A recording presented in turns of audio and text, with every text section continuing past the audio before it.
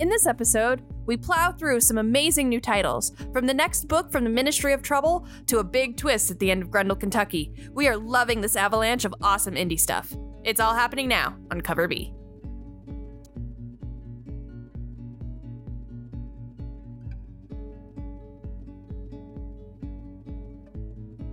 Welcome back, everyone. Hello, everybody. We have a huge week with a lot to talk about. Oh my God, we're going to dive right in because it's massive. So we're going to kick it off with a book that came out, and honestly, I have to say it's absolutely one of my favorite concepts, like sci-fi concepts that I've seen in a long time. It's so unique and weird and crazy.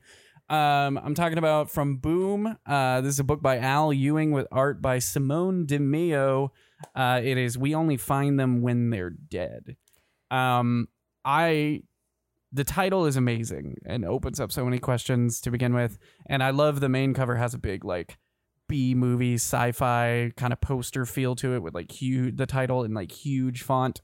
I didn't really know what to expect going into this book based on that title alone.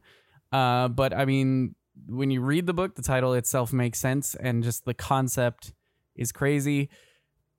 Gonna have to spoil it a little bit in order to talk about, but it's basically this group of various individuals. We focus on one ship of a crew of 4, and from the get-go, they're scavengers, they're miners, whatever you want to call them. But the thing that they're mining, the thing that they're scavenging, are these giant bodies, celestial beings. Yeah, these giant dead bodies of what they call quote unquote gods. And it's just these giant creatures. And basically this wave of these scavenging ships come out and everybody lays claim to different parts of the body. And there's all this like political stuff tied around it. Like there's this group of enforcers that is there to make sure people don't like jump claims on things. Or try to like mine out something without making a claim to it. There's corporate groups that lay claim to like, oh, we always have the heart. Like that's our right. Our and MO. Stuff like that. And that like push away smaller miners. And then there's like various areas that are considered like the primo areas, like the eyes and the heart and probably the brain and stuff like that. There's like a black market for stuff. Yeah, and there's a black market. So there's all this like political intrigue, but it all centers around this concept of finding these giant celestial beings, they're humanoid, and then like ripping them apart, selling their meat and their stuff. eye jelly, and it's so weird. Oh, it's so cool though. It's such a cool concept, and the art's amazing. And honestly, with like all the weirdness that Al Ewing's been putting into the superhero world lately, yeah, like I'm not surprised that this book's coming out of him, because it's such a cool concept and it's such a like weird twist on, you know, space miners and like the hardships of the space frontier and stuff like that. Isn't anything really new, but this idea of like there's some race of giant creatures that we call gods. And how do we deal with gods? We find dead ones and we sell them off for parts. For parts. It's so weird. Yeah. I love it though. It's really cool. It's cool. It's a great concept. It's a refreshing, new enough concept coming out of sci-fi when there's so much sci-fi. This one just feels really refreshing. And like I said, the very different. The art is fun. The crew feels very fun, and there's enough like kind of politics and intrigue to take it beyond just that like big flashy space opera sci-fi kind of feel, and make it feel a little bit more grounded and a little bit more approachable. And it does make itself feel like it takes itself seriously, so it doesn't feel goofy, like it's not Starship Troopers-y, but but at the same time it doesn't feel like it takes itself so seriously that it's a joke. Yeah, exactly. So it doesn't take itself so seriously that it's boring either. You know what I mean? Like it's not like too hard sci-fi where it's like, here's all the details of how space travel works and stuff like that. You know what I mean? Right. But definitely worth picking up. I think this is one of my favorite books that I've read this year. It's going to be a biggie, I think. It's going to be huge, and it's going to be exciting, and it's got a lot of potential for adaptations and stuff. Oh, yeah, big time. And just, like, it's got a lot of potential to be, like, this big continuing saga if Al Ewing wants to keep it going. Really cool. Really, really cool book. Definitely worth your time. Agreed. So my first one that I want to talk about this week, you guys know how much I love Strayed, how I love the kitty-oriented books. Well, a new book has come out from Image by Emma Kubert called Inkblot. And what's super cool about this is Chris said that it was really refreshing to have like a new take on the sci-fi genre. This one kind of goes head first and is like, let's go ahead and establish a very Norse mythology-esque. It's not Norse, but it kind of has that vibe, that like world tree, like esque feel to it. A whole like full fairy tale, mythical, fantasy type of world and universe. And then let's focus on one very specific person who doesn't really interact with anything except for books in a library. And then all of a sudden there's a magical cat that says nothing but Mao, that mysteriously appears out of nothingness and starts causing calamity for this one person and taking them on misadventures. Oh, jeez. It's adorable. Mm-hmm. It's interesting. It drops you right into the middle of this lore that you're immediately engulfed in. The art is beautiful by Rusty Glad. It's a great name. Yeah. And it's fun and it's cute and it's kind of carefree and it's mythologically feeling and twinged, and it's, I don't know, I just really enjoyed it. Like, it's nice to get into a fantasy book. There's been some really great fantasy tales lately that are just taking really creative spins on the standard stuff and being like, no, screw that, we're gonna make our own fantasy world and just go off. And I love that. I think that's so nice. I love when it's like, I'm gonna make a whole mythos and you're just gonna deal with it and you're gonna love it because it's something new. And they're right. I do love it because it's something new. Fair enough. Yeah. But it's super cute. Like, the cat is adorable and just literally comes out of nothingness and just says nothing but Mao and opens up world portals and gets into trouble with things, and it's potentially made of ink, and his name is Inkblot now. I don't know. It's so cute. That's awesome. That's how I feel about Kanto.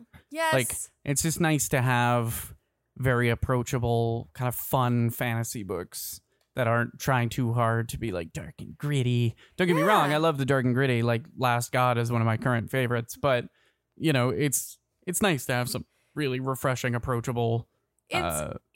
fantasy stuff. It feels like if Hermione had to go chase Crookshanks through dimensions. Like, I'd watch that. Total bookworm, doesn't really leave doesn't leave their hovel, and it's like, go chase this cat across a bunch of different worldscapes that you have no idea what you're doing. It's great. I love it. I'm really here for it. From DC, we've got a new Black Label magazine size mini-series, this time focused on ya boy John Constantine. I love you, John. Hellblazer Rise and Fall, written by Tom Taylor with art by Derek Robertson. It's cool. It's a really cool John Constantine story. It feels gritty enough to kind of satisfy the people that liked like the movie and the TV show John Constantine, but also still kind of steeped in the whimsy enough for the comic books. We don't see any, sign of any of the other sort of like super people in this particular one. It's mainly just John Constantine interacting with a handful of detectives. There's some sort of like beyond the grave kind of thing coming up, possibly angels. We do meet a certain big, important supernatural person. True.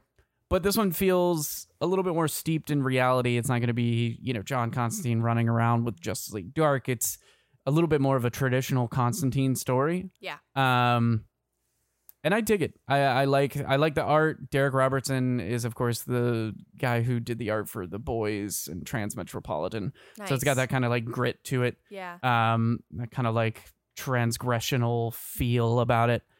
Stuff looks dirty. John looks dirty. And Tom Taylor does a really good job capturing John's charm and charisma while also giving him enough sleaze to feel like, oh, you're untrustworthy, John. Stay back. It's true. I'm currently reading the Simon Spurrier Hellblazer run, that is ending in November. And honestly, I'm devastated because that book has been one of my favorites that I've been reading out of literally everything that I read. And when I say I read too many comics, I'm not kidding. You guys hear all of these books that we read. So to say that Hellblazer has been one of my favorites has been incredibly impactful. And I'm very sad that it's ending. I liked this take. I liked Tom Taylor's take on John Constantine. But it is a little bit of a different vibe than the Simon Spurrier. It's not. I'm not sure that I would ever believe that a Simon Spurrier John Constantine would self-narrate about himself, because I feel like the Simon Spurrier John Constantine hates himself so much that it wouldn't be worth the time. Which gives John his own level of charm. This one does feel a little bit more flirty, a little bit more playful than I think the current Hellblazer run John Constantine has. And I don't think that either one is better than the other. Of course, I have a special softness in my heart for the Simon Spurrier one because I love that run so much. But I think Tom does a really good job with depicting John and introducing characters that interact well with John. And I think the story is interesting. It is interesting to kind of see a story revolving around John himself, because the Hellblazer feels much more like, almost like when you're reading a Sherlock Holmes type book, where the stories are related to things exterior to John, and John goes in and solves problems and helps with situations because he has that natural gift for magic. And the fact that this one actually revolves around John and his life and things that he's done is an interesting differentiation between the two types of writing. So it's true. Yeah. And, Simon Spurrier definitely has a very defined voice. Like the stuff I've read from him, I'm like, oh, yep, that's a Spurrier book. Like he's so good. He's a good writer. He's a very good writer, but you can tell Tom Taylor tends to be a little bit more varied, and he does a good job. I mean, in Deceased and things I've read recently from him, he does a very good job at identifying with the individual characters. Yeah, adapting to what is he being adapts done. to the characters more than adapts the characters to his own voice. Agreed. And that's, there's merit in both. Oh yeah, definitely. And yeah, I mean, I definitely see where you're coming from. This is a very playful John Constantine. Yeah. I love that we got to see Little Boy John. Oh, he's so cute. Little Boy John's adorable. He's so I love cute. him. But it's a cool book. It felt very, like I said, it felt very like old school Hellblazer, or very like movie or, TV I Constantine. can see that. It did also feel a bit Preacher to me. Like I got some slight Preacher vibes. See that. And I don't know. I like this one because it did feel very old school Vertigo, like old school Vertigo. And I think that's really cool. I think that's probably what they're going for with this one. It's a cool aesthetic. But yeah, it definitely would appeal to anybody that really likes that more traditional Constantine vibe. I think this would definitely appeal to them. So very cool. And it's another magazine size thing, which is awesome. Can't go wrong with those. I love those so much. Next one up is Spy Island, a Bermuda Triangle mystery. For those of you who read the Maneater series by Chelsea Kane, part of the Ministry of Trouble group, her crew, this is the next one in the Ministry of Trouble group section. Yeah. It is awesome. I'm so here for it. It's so different from Maneater. It's literally about a lady spy living on an island filled with other spies. They're all from different organizations, and they're all just hanging out and doing spy stuff and killing people. And it's so like irreverent and like the non-glamorous side of spy work. Like you always see the MI6 and it's like, oh, James Bond is so, dashing and he's in these lavish places. And like the whole, like 90% of this book is talking about how much they have to go to fundraisers to schmooze with people and get information and how much she hates it. She's like, no one tells you as you get warned. She's like, I'm fine smelling like sea sludge right now because I just killed a dude in the ocean, but why do I now have to go attend another flippin' fundraiser to try and get information? All we do is fundraise anymore. And it's interesting and it's irreverent and the voicing is very much Chelsea Kane. She is, I hate to say it, but like Mockingbird and Maneater and this one, they all kind of have that same vibe, which I love that vibe. So I'm here for that vibe. Yeah. But it's fun and it's silly and it doesn't take itself seriously. And it's kind of like if Mockingbird had gotten into, the sassy spy side of the world instead of working for S.H.I.E.L.D. It's fun. It's cool. It's fun. I've said on the podcast before, and I'll say it again now, I like when you can kind of look at a writer and their history working for like the big two, you know what I mean, working for Marvel and DC. And then they come out with like a creator-owned thing, and you kind of get the vibe like, I think they had this idea while they were working on it. She totally wanted to do this for Bobby. 100% it feels like Bobby Morse. That's the vibe I get out of this one, is that it's like she was writing Mockingbird and was like, and kind of like developing this idea off of that. I love that. I love when you kind of see them be like, this would be a good idea. I probably can't make it fly with this character, but I'm going to take that idea and I'm going to ship it over to my own creator-owned thing and run with that. Yeah, you know definitely. what I mean? Like that's exactly what it feels like. It very much, it has a very similar voice to the way that she wrote Bobby. And I love it. I'm here for it. It's really funny too. Like, there's a section in the book where the main character ends up getting canoodly with the MI6 guy who's on the island as well. They kind of hate each other, but also they kind of do naughty stuff just because there's not a whole lot else to do. But there's literally a page where they would normally be like graphic nudity, and instead it literally just has the word sex in giant letters. It's so funny. I love how she does stuff like that. And like there's like a tourist ad that looks like it came out of a magazine. Like it's not like artistically drawn. It's actually like photography and like the way they used to do with Maneater. Yeah, so I hope she continues that, because I always loved seeing those from Maneaters when it like they had the one that looked like the Little Golden Book, and they had the one that looked like it was like a mailer. You know what I mean? And like a tourism brochure and stuff like that. I love those. It was super So I hope fun. she keeps that going. Me too. So, next one I want to talk about, and I need to have a conversation with the people over at AWA.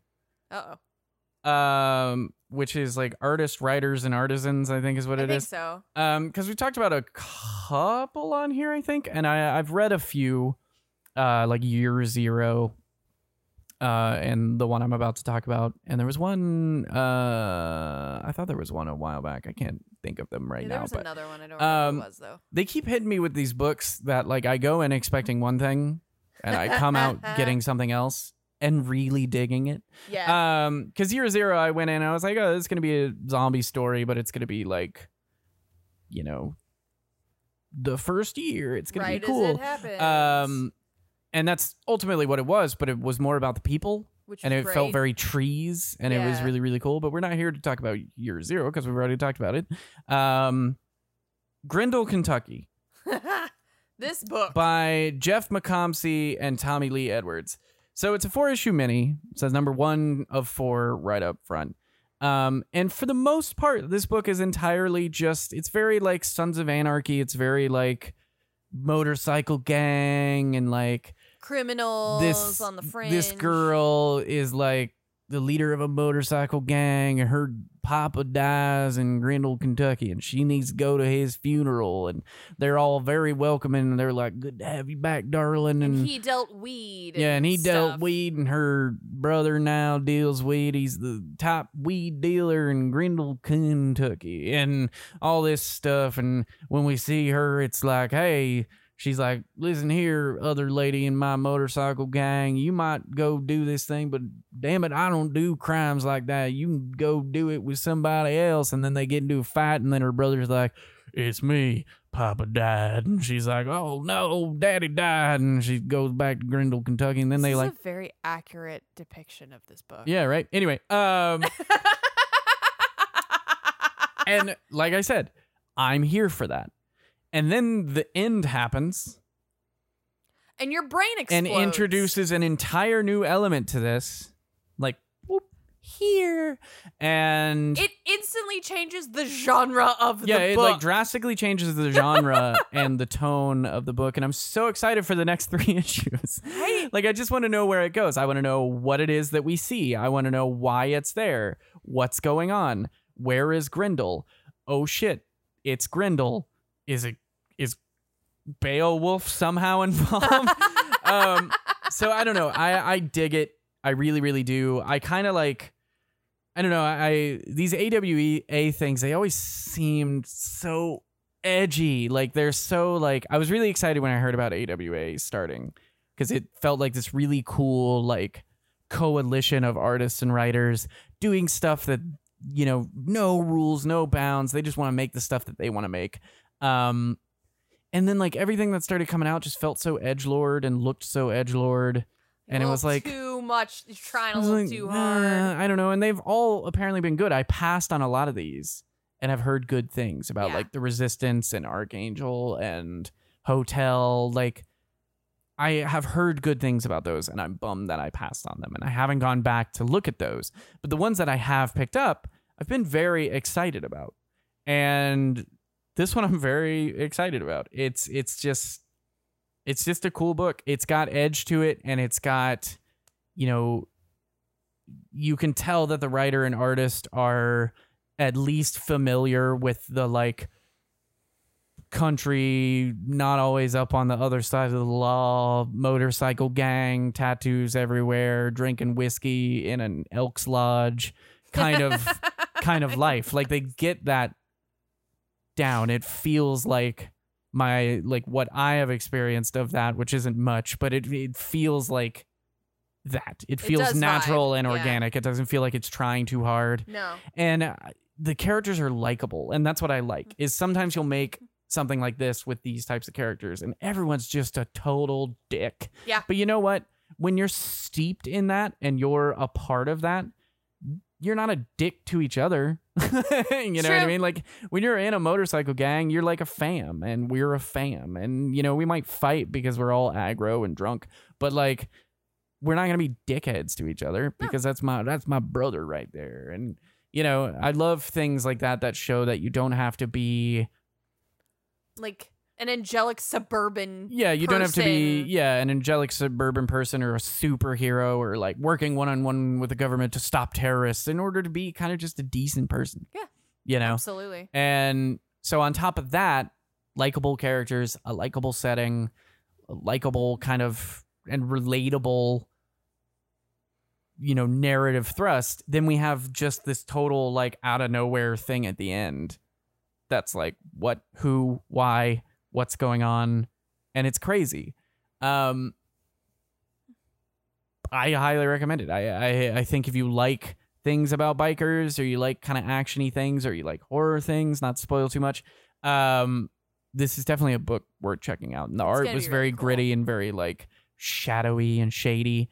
I mean, honestly, like, this one gives me Something Is Killing the Children vibes, and that's a book that's on everybody's lips right now, that a lot of people missed. And if you were listening to Cover B, you wouldn't have missed it. That's so right. Shame on you. I'm just saying, all you people out there who are like, I wish I had gotten the first few issues, and now they're like $40 or more. We told you back in the day. We let you know that you should get this book. You know, quick pat on the back. Yeah, got it. But this one does give me those vibes, and this could be another one that gets optioned, gets picked up. I could see it. You know, gets streamlined into HBO Max or Netflix, and then suddenly everyone's going to be looking for this book. So, highly recommend this one. If your shop has it, definitely pick it up. It's really cool. This was such a cool week. I had so many good things this week. So many books. I know I said this last week, but, like, it's nice to have a week where you have stuff that you're like, I'm really excited to talk about this with people, and not just be like, I don't know, I guess this is on number 1. You know? Next on the list, this book was a lot. This one is called Lonely Receiver. It's by Zach Thompson and Jen Hickman, and this book is a lot. It's an emotional minefield. I'm going to let you do most of the talking. I also read this book. It hit different for me. Yeah. And I think that's because of things in your own personal life. Yeah. It definitely hit different for me. I like how disjunct it was. I will say That's that. true. I liked that the dialogue, I think, was kept purposely very random and sporadic and disjunct in certain places to fit the tone of the emotion that these people are going through. And I dig that. Yeah. Because sometimes, especially in like heated relationship-based emotional things, Right. I feel like dialogue can be too prepared. And for anyone that's been in a fight with a significant other, or anyone who's been in a hard breakup or like a cheating scenario or something like that, it's not prepared. No. It's you'll have a thought and you're like, spitball. that's a good point, and you'll say it, but it's hard to get the words into Out like the way you want them. yeah, to make your point, but your point's right, but you're trying to like construct this argument as time goes. Yeah. And I like that. I dig that. But like I said, it hit different, I think, for me. I thought it was a good book, and I like the concepts that it lays out. Yeah. But I think it definitely hit different for me than it hit for you. Yes. The story is about a woman who gets out of a bad relationship, who then effectively gets in a relationship with her phone. In this universe, your phone can be turned into your perfect companion. You basically answer some questions, fill out a profile. It constructs an AI humanoid person that is your partner. That is exactly what you want. And it's supposed to be designed just for you and live the way that you want it to live in your life, and you coexist, and that's just how it is. And you're basically built for one another. It's like dating Siri. Yeah, exactly. But it's also sort of implanted in your eye, like it's a part of you. You're literally physically connected. Mm-hmm. It's a lot. From an emotional standpoint, in that I have connections to people I love who have gone through very turbulent, emotional relationship stuff and face consistent, turbulent, emotional relationship stuff. And it's interesting because we as readers are almost always are put into a position in which the lead character is the person that we're supposed to be relating to. We're supposed to be on their side. We're supposed to believe them and agree with them, and they are in the right, and that's just the perspective we're given because that's typically how, narrative stories are made. And I didn't feel like this was the case. And again, it might have just been because of how it hit with me. But reading this, I felt like the main character was wrong. Mm. She was clingy. She was demanding. She was overbearing. She was, possessive and jealous and paranoid and not a good partner. She's a bad partner.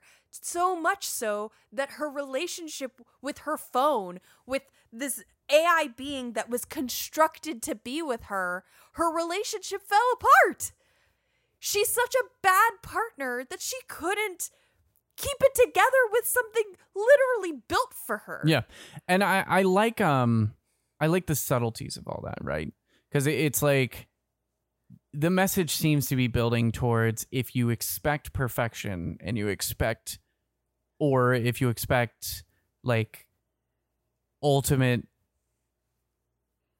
like subjugation, effectively, like someone to just to have dominion over someone, not even dominance, because hey, some people, but to have ultimate dominion, like full reign over the person, and they're gonna fit perfectly into every expectation that you have. Yeah. It's not gonna happen. And I love the subtleties of how set up it is with like the questions, like you mentioned, there's a questionnaire basically when you're building this perfect person, and she builds this perfect person coming out of a hard breakup with a real person. Yep. And she's like, time to date my phone, as girls do, and as is common. And these questions aren't like, how tall you want me? What build do you want? No. She answers a few physical questions, and then it's like these weird, like ultra vague poetic questions. Yep. And it's this idea of like, first of all, it's this idea where like the superficial doesn't build a relationship. Preach. Cool. Like it. And then it's also this idea of like your answers are as vague and poetic as my questions. Because that's what it is, meeting somebody and learning somebody. It's Right. this tangled web of subtleties and body motions and, likes and dislikes and habits and tics and Understanding quirkiness mannerisms and the different ways you and communicate. it's more than just a questionnaire. It's reading between these lines. Yep. And here this phone is giving out all these lines and she's trying to read between the lines, but in her giving, she's giving back even more lines that the phone then has to read between. Yep. And it's just like building a relationship with somebody. There's a lot of lines to read between and a lot of communication to get through. It also kind of, I don't know if this is what Zach Thompson was going for, but it also has this weird kind of like, communication is key. And if she had spoken more clearly and maybe less vague when developing this person, maybe it would have been different. I don't know. But well, and there's also something to that is so important, is that people are always like, oh, communication is key. Communication is key, but it is not the end all be all. Understanding is key. You Yep. can communicate all day, every day, but if your partner doesn't know what you're saying or doesn't grasp what you're trying to say or doesn't speak the same language, then you're wasting breath. Girl, preach. And that's kind of what this feels like. It's one of those like, oh, I left so many signs, like, I don't want this, I don't want that, I don't want this, but you're not articulating your needs. And if you're not going to articulate your needs, then those needs aren't going to be met. Like, there's an instance in the book where she's like, did you do this? And she's like, would it be a problem if I did this? Like, there's an articulation of, you never told me you don't want that. You just assumed I wouldn't be that to you. Yeah. And that's not how relationships work, whether it's between you and a human being or you and your phone. Yeah. So I thought this book was really good. I thought it was really interesting. If you tend to have friends or family or loved ones that you have seen struggle in relationships and you've seen both sides, like, this is something too, like, I come from a set of divorced parents. And so I obviously saw both sides and love both sides and understand where both sides were coming from on every issue, right? And so it's so interesting to me coming into a narrative that typically almost all narratives we are presented with the main characters, the person you are supposed to relate to. But I see both sides. I see the flaws in the main character and I see where she's right and I see where she's wrong. And the same with the partner. I see where they're right and I see where they're wrong. And so it's very accurate. The dialogue and the way people speak in this book, it's very real. Yeah. And so you have to, if you have that experience, whether you yourself have been through a lot of turmoil or the people you love have been through a lot of turmoil, you have to be emotionally prepared to deal with that realness because it can throw you off guard. I felt genuinely like disheveled after reading this book because I was like, ooh, that hit close. Yeah. Like, oh man, I've heard people say those words before and you're a little overwhelmed by it. Yeah.